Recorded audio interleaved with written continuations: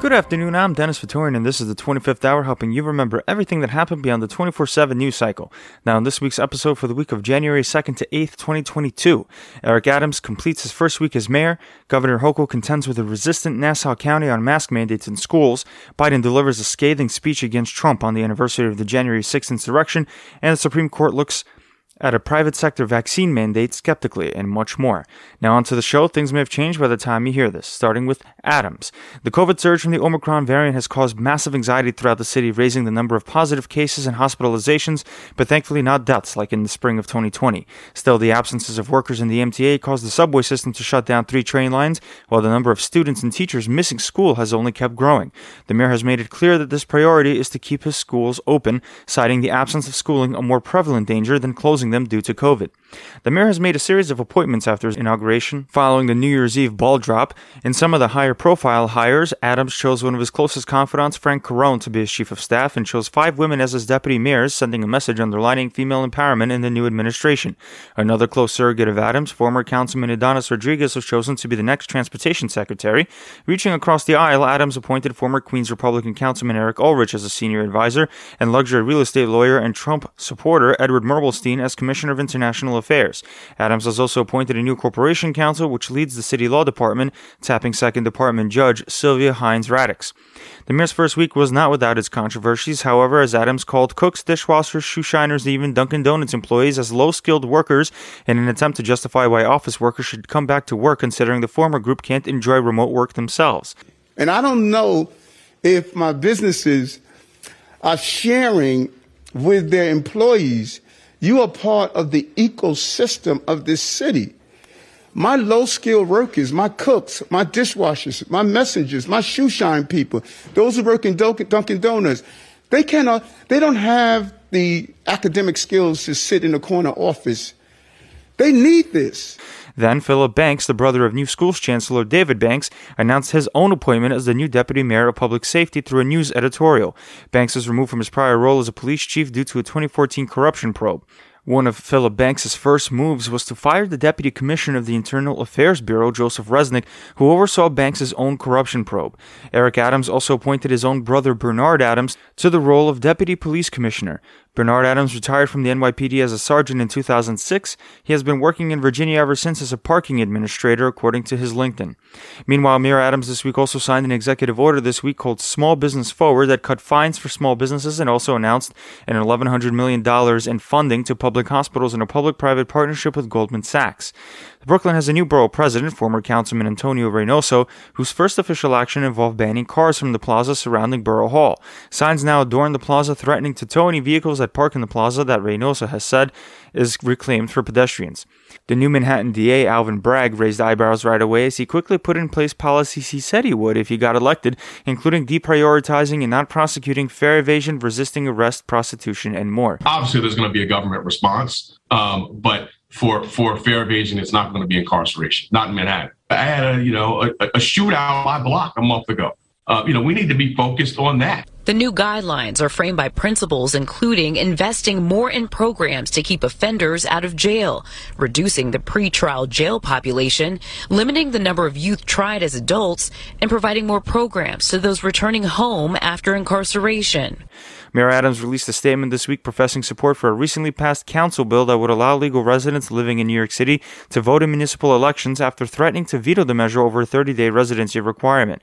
De Blasio wasn't in support of the bill, saying the council didn't have the authority to pass such a bill, leaving it up to the state. Over in the City Council, this week saw the appointment of the City Council's first black female City Council Speaker, Adrienne Adams, no relation to Mayor Eric Adams, although they did go to the same high school. The Queens councilman in her brief remarks listed off fighting COVID, gun violence, and inequality as some of her main issues. History has its eyes on this City Council. We meet here today as the most diverse council in history, led by the first African American Speaker. New council members took a tour to Rikers for the first time together. Members Alexa Aviles, Tiffany Caban, Shahana Hanif, and Sandy Nurse slammed the condition of Rikers after seeing the complex. Rikers has been the scene of increased work stoppages by corrections officers, and an increased amount of deaths, up to 15 last year alone, of prisoners. Over in the Hochul administration, despite signing an executive order mandating wearing masks in public schools, Nassau County's new Republican executive Bruce Blakeman signed his own order running counter to Hochul's, letting schools choose whether to mandate masks on students. Hochul threatened to withhold school funding as a result, and Education Commissioner Betty DeRosa said Blakeman's order has no authority and the state mandate stays in place, setting a showdown. Meanwhile, Hochul said that healthcare workers in the state will have to get booster shots in order to protect them from infection and hospitalization. Governor Hochul gave her State of the State address this week, outlining her future priorities and policies. Among her prime objectives, Hochul promised $10 billion for the state's healthcare labor force, which would go towards bonuses to retain workers and prop up healthcare infrastructure. A once-in-a-lifetime pandemic demands a once-in-a-lifetime response. And that's why I'm setting an ambitious goal to grow our healthcare workforce by 20% over the next 5 years. And we'll make the largest investment in healthcare in state's history, $10 billion. I'm now announcing a nation-leading $500 million investment in offshore wind energy that will create thousands of good-paying green jobs. As we build out our wind energy capacity and continue our transition to clean energy, our reliance on fossil fuels must be phased out. In September, I announced 2 clean energy mega projects to put us on a path to achieve the ambitious goal of cutting 80% of New York City's power plant emissions by 2030. She also wants an interborough express transit line from Bay Ridge, Brooklyn to Jackson Heights, Queens, as well as more financing for cops and prosecutors to combat gun violence and advance a middle-class tax cut put in place by former Governor Cuomo to go into effect 2 years earlier in 2023. Other highlights included in the governor's speech included remaking the ethics agency called the Joint Commission on Public Ethics and pitching a bill that would expand the number of affordable housing units. Last but certainly not least, Hochul professed her support for permanent to-go cocktails after former Governor Cuomo allowed their presence in the beginning of the pandemic. Meanwhile, City Public Advocate Jumaane Williams is racking up endorsements from the progressive side of the City Council in his race for governor. Hochul continues to rack up her own endorsements from establishment groups such as labor unions. State Attorney General Letitia James has subpoenaed Donald Trump Jr. and Ivanka Trump in relation to an investigation into the Trump Organization's business practices, according to court documents. The investigation revolves around allegations that former President Donald Trump's company lied to banks and the federal government in evaluating his assets in order to get favorable loans and tax cuts. Trump's kids are trying to block the subpoenas in court. Eric Trump has already been questioned by the AG's office. Mobile sports betting has begun in New York as of this week. After a long fight by advocates, people can now download apps and place bets on winning teams.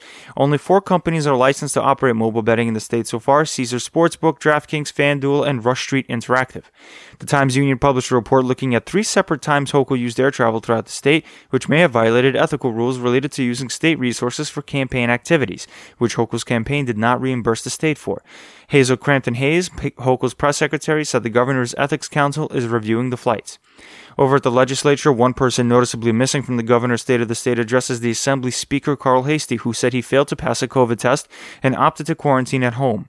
Heastie already had his booster shot and wasn't experiencing symptoms. Over in the state courts, former Governor Andrew Cuomo saw himself clear of criminal danger related to a sexual harassment scandal when the Westchester and Albany County DAs dropped charges against him, saying that there wasn't enough evidence to meet the burden needed in criminal court, although the girl's accusations were, quote, credible, according to Westchester DA Miriam E. Rocha. Meanwhile, the Manhattan DA Alvin Bragg dropped an investigation related to Cuomo's nursing home scandal, as announced by Cuomo's lawyer. Cuomo still faces investigations related to covering up the nursing home death toll from COVID by the federal government. State Supreme Court Justice Lynn Kotler ruled that the state has to continue accepting rent relief applications within 3 business days, although the state doesn't have money to pay for the program anymore, having already appropriated the $2.4 billion allotted by the federal government. The state has already asked the feds for more money, closing the application portal in November, even though the state moratorium doesn't expire until January 15th. All the borough presidents, save for Staten Island, have called for the state to extend the moratorium. Members of the Association of Supreme Court Justices of the State of New York have called on all personal trial appearances to be stopped on account of the Omicron surge. Chief Judge Janet DeFiore said that court officials are trying to find the right balance between in-person and remote appearances. Over at the Biden administration, the CDC and FDA supported Pfizer's booster shots for 12 to 15-year-olds, which would add another tool in America's arsenal against COVID as the country goes through a surge of cases with the Omicron variant. The CDC has also released new guidance related to quarantining without testing, saying that those who are exposed to COVID and are asymptomatic need only isolate themselves for 5 days, even if they test positive, as long as they also wear a mask for another 5 days after their isolation period is over. The guidance also applied to healthcare workers, saying that medical personnel can report back to work if they're asymptomatic, causing waves of rebukes from the healthcare sector. Anthony Fauci acknowledged the blowback to the CDC's new guidance, saying that the agency would clarify their guidance soon. The United States Postal Service has asked for a 120-day waiver from Biden's employee vaccine mandate. The Postal Service argued that the mandate would complicate mail delivery, while the Occupational Safety Hazard Administration isn't expected to issue any violation until February 9th. After bungling its handling of purchasing anti-COVID pills for Americans, the White House announced that it's doubling the number of COVID pills it's purchasing, 20 million courses for distribution, even though the pills wouldn't be available for weeks. A group of former health advisors to the president publicly asked Biden to change his COVID strategy, publishing articles in the Journal of the American Medical Association. The health advisor said Biden should shift his attention away from the amount of positive tests there are and to prevent hospitalizations as a measure of how the country should act anytime there's a COVID outbreak. Moderna CEO Stéphane Bancel said this week that a fourth shot might be necessary next fall as the vaccine's efficacy wanes over months. A fourth vaccine is already underway in Israel for the most vulnerable, but it'll hit the massive burnout prevalent here in the U.S. The White House said that another COVID stimulus is in the works with congressional leaders, more specifically for businesses, with a bipartisan group in Congress looking into aid for restaurants, although nothing specific has been released yet. The U.S. hit a record 1 million single-day COVID case count on Tuesday, according to Johns Hopkins data, with hospitalizations having risen by 27%, but with deaths declining by 8%, underscoring the virility of Omicron, but its lack of mortality compared to its sister variants. The death toll from COVID in the U.S. has almost reached 830,000 as of the time of this recording. The U.S. is set to launch a website next week that will coordinate delivery of 500 million testing kits to American homes. On the eve of the anniversary of the January 6th insurrection, Attorney General Merrick Garland gave a speech vowing prosecutions against not only those who were there inside the Capitol that day, but at any level, but also including those that instigated the insurrection. It's still up in the air whether the Justice Department will receive a referral by the House Select Committee investigating January 6th to prosecute former President Donald Trump, who originally had plans to give a counter speech on the upcoming anniversary, deflecting from his role in the insurrection and spreading the lie that the 2020 presidential election was rigged against him. Biden had his own speech on January 6, forcefully denouncing Trump's role in the insurrection, representing a more aggressive tone that was welcomed by Democrats and which spurred Republicans to call it a political stunt. The president described Trump's continued falsities about the 2020 presidential election as a web of lies and vowed to, quote, stand in the breach and stand in the way of any, quote, dagger to democracy. Rioters menaced these halls, threatening the life of the Speaker of the House, literally erecting gallows to hang the Vice President of the United States of America. What did we not see? We didn't see a former president who had just rallied the mob to attack, sitting in the private dining room off the Oval Office in the White House, watching it all on television and doing nothing. You can't love your country only when you win. You can't obey the law only when it's convenient. You can't be patriotic when you embrace and enable lies. Believe me, I know how difficult democracy is, and I'm crystal clear about the threats America faces. I did not seek this fight brought to this Capitol 1 year ago today, but I will not shrink from it either. I will stand in this breach. I will defend this nation.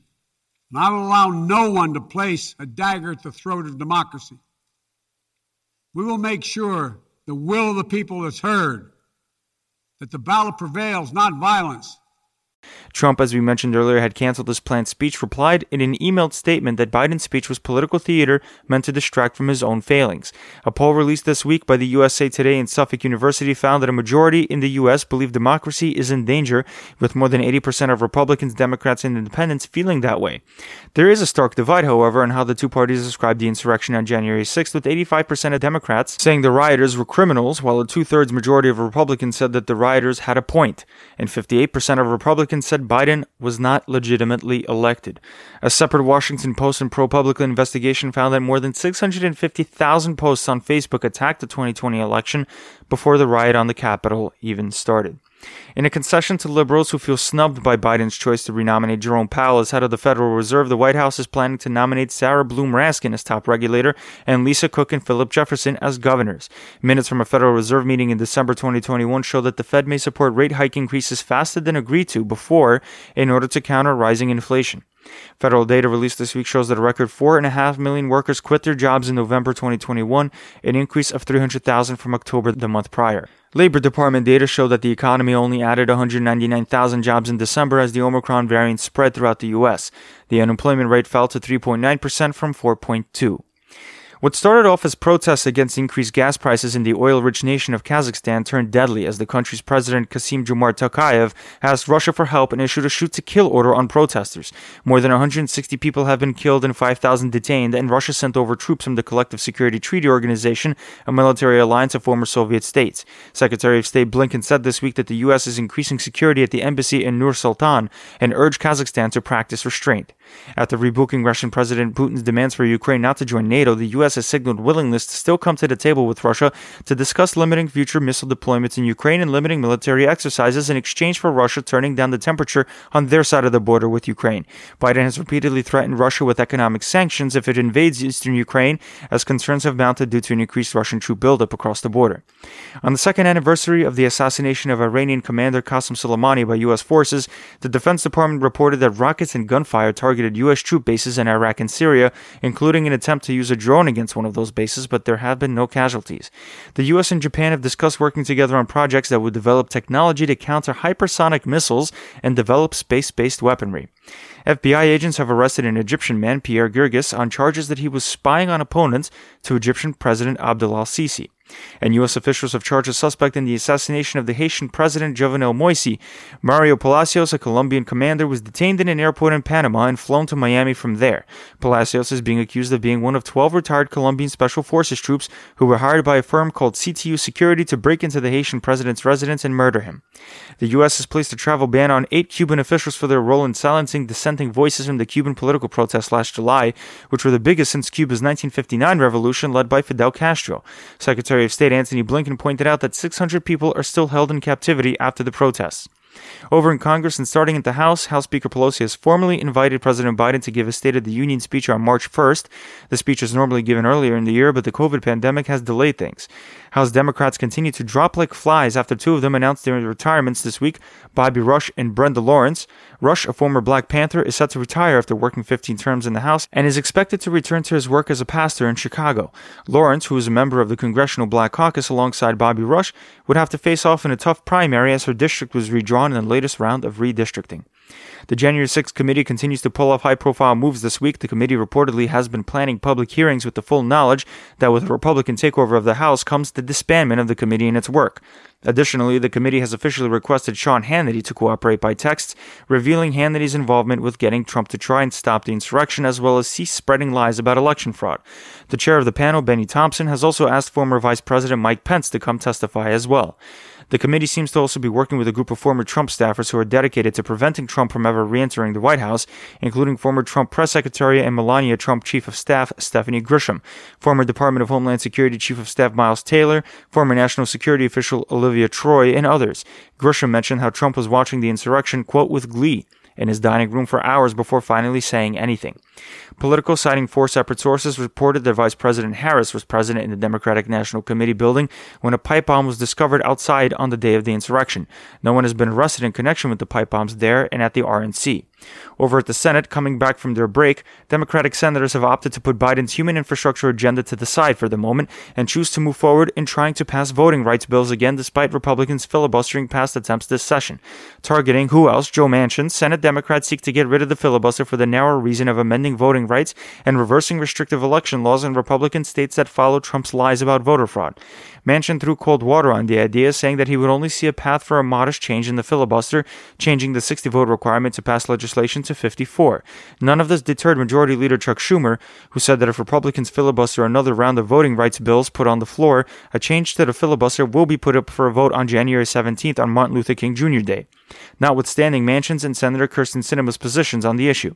Meanwhile, Senate Minority Leader Mitch McConnell seems to be on board with the idea of amending an 1887 law which governs the way Congress certifies the presidential results following an election, hoping to never get to the point where someone would be former Vice President Mike Pence's position when his life and Congress's life was in danger when Trump supporters ransacked the Capitol.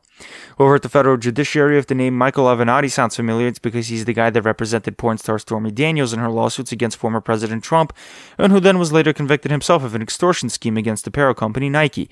Manhattan federal judge Jesse Furman recently shot down Avenatti's request to delay a separate lawsuit against him, which was brought by his former client Stormy Daniels for allegedly stealing from Daniels' book deal.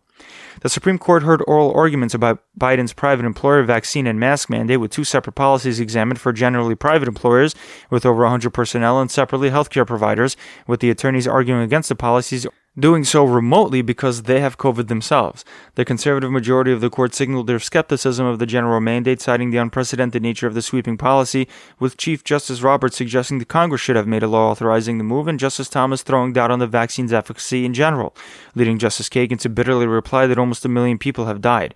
The court looked at the healthcare worker mandate with less suspicion, as the healthcare mandate applies to organizations accepting federal funds. Texas Federal District Judge Reed O'Connor placed an injunction against the Defense Department, punishing 35 Navy SEALs attempting to get religious exemptions from a federal vaccine mandate, saying there is no COVID exception to the First Amendment. Defense Department spokesman John Kirby said the department is reviewing the lawsuit. Manhattan District Judge Colleen McMahon has allowed Purdue Pharma to appeal her own ruling vacating the pharmaceutical giant's bankruptcy settlement agreement with multiple states, including New York. Judge McMahon put a hold on approving the settlement because she ruled she didn't have the authority to allow Sackler family, which has a majority stake in the company, off the financial hook. Purdue Pharma has settled with the majority of U.S. states in its role for spreading and overprescribing opioids, leading to overdoses throughout the country. And finally, in national news, Chicago schools closed this week after the teachers' union refused to report to work amidst rising Omicron cases. The union asked Mayor Lori Lightfoot's administration to have at least some remote learning in light of the surging cases, but Lightfoot refused to close any schools, citing their safety, and later called the union's actions an illegal strike. At least 28,000 flights have been canceled since before the Christmas holiday as a result of COVID surges and freezing weather, according to flight track website FlightAware. 13 people have perished in a fire in a Philadelphia roadhouse on Wednesday. 2 people are in critical condition, with 4 fire alarms failing to work and being attributable to the high number of casualties. It took firefighters almost an hour to control the blaze. Companies began an aggressive attack on the fire, and in the process discovered that there were multiple fatalities at this location. I've been around for 35 years now, and this is probably one of the worst fires I've ever been to. U.S. electric car maker Tesla is in a bit of hot water after opening up a flagship dealership in China's Xinjiang region, the site of concentration camps filled with the Muslim Uyghur population. Apple has become the first company worth $3 trillion after briefly hitting the mark in the stock market. This week's freezing cold weather saw one of the largest traffic jams on I-95 this week in Northern Virginia, with motorists stranded for almost 24 hours when a tractor-trailer jackknifed and blocked the whole road. One motorist stranded in the jam was Virginia Senator Tim Kaine. Ghislaine Maxwell has been found guilty of child sex trafficking by a jury of her peers. The former accomplice of late predator Jeffrey Epstein is now awaiting sentencing. Meanwhile, someone else was found guilty by a jury as well, former Theranos CEO Elizabeth Holmes, who claimed to have created technology that allows people to screen their own blood test results, but which turned out to be a total fraud. A jury found Holmes guilty of 4 charges out of 8, which were about wire fraud related to defrauding her investors, with each count resulting in at least 20 years in jail, but the judge may strike more leniency in her sentencing. The 3 white men convicted of killing black jogger Ahmaud Arbery have all been sentenced to life in prison. Father-son duo Travis and Greg McMichael won't have the possibility of parole, and William Bryan, who videoed the murder and chased Arbery, does have a chance at parole. And finally, the first black person who won an Oscar for Best Actor, Sidney Poitier, died this week at the age of 94. Poitier was best known for his roles in movies like Lilies of the Field, for which he won his Oscar, and for breaking barriers for black actors in Hollywood in the 60s. And that's it for this week's show, the 25th hour, helping you stay on top of the 24/7 news cycle. Don't forget to rate us on Apple Podcasts, share us with your friends, and subscribe to us wherever you get your podcasts. You can email your tips and suggestions at the25thhournews@gmail.com and become a patron today for as low as $2 a month to support the show. Thanks for listening, and we'll see you next week.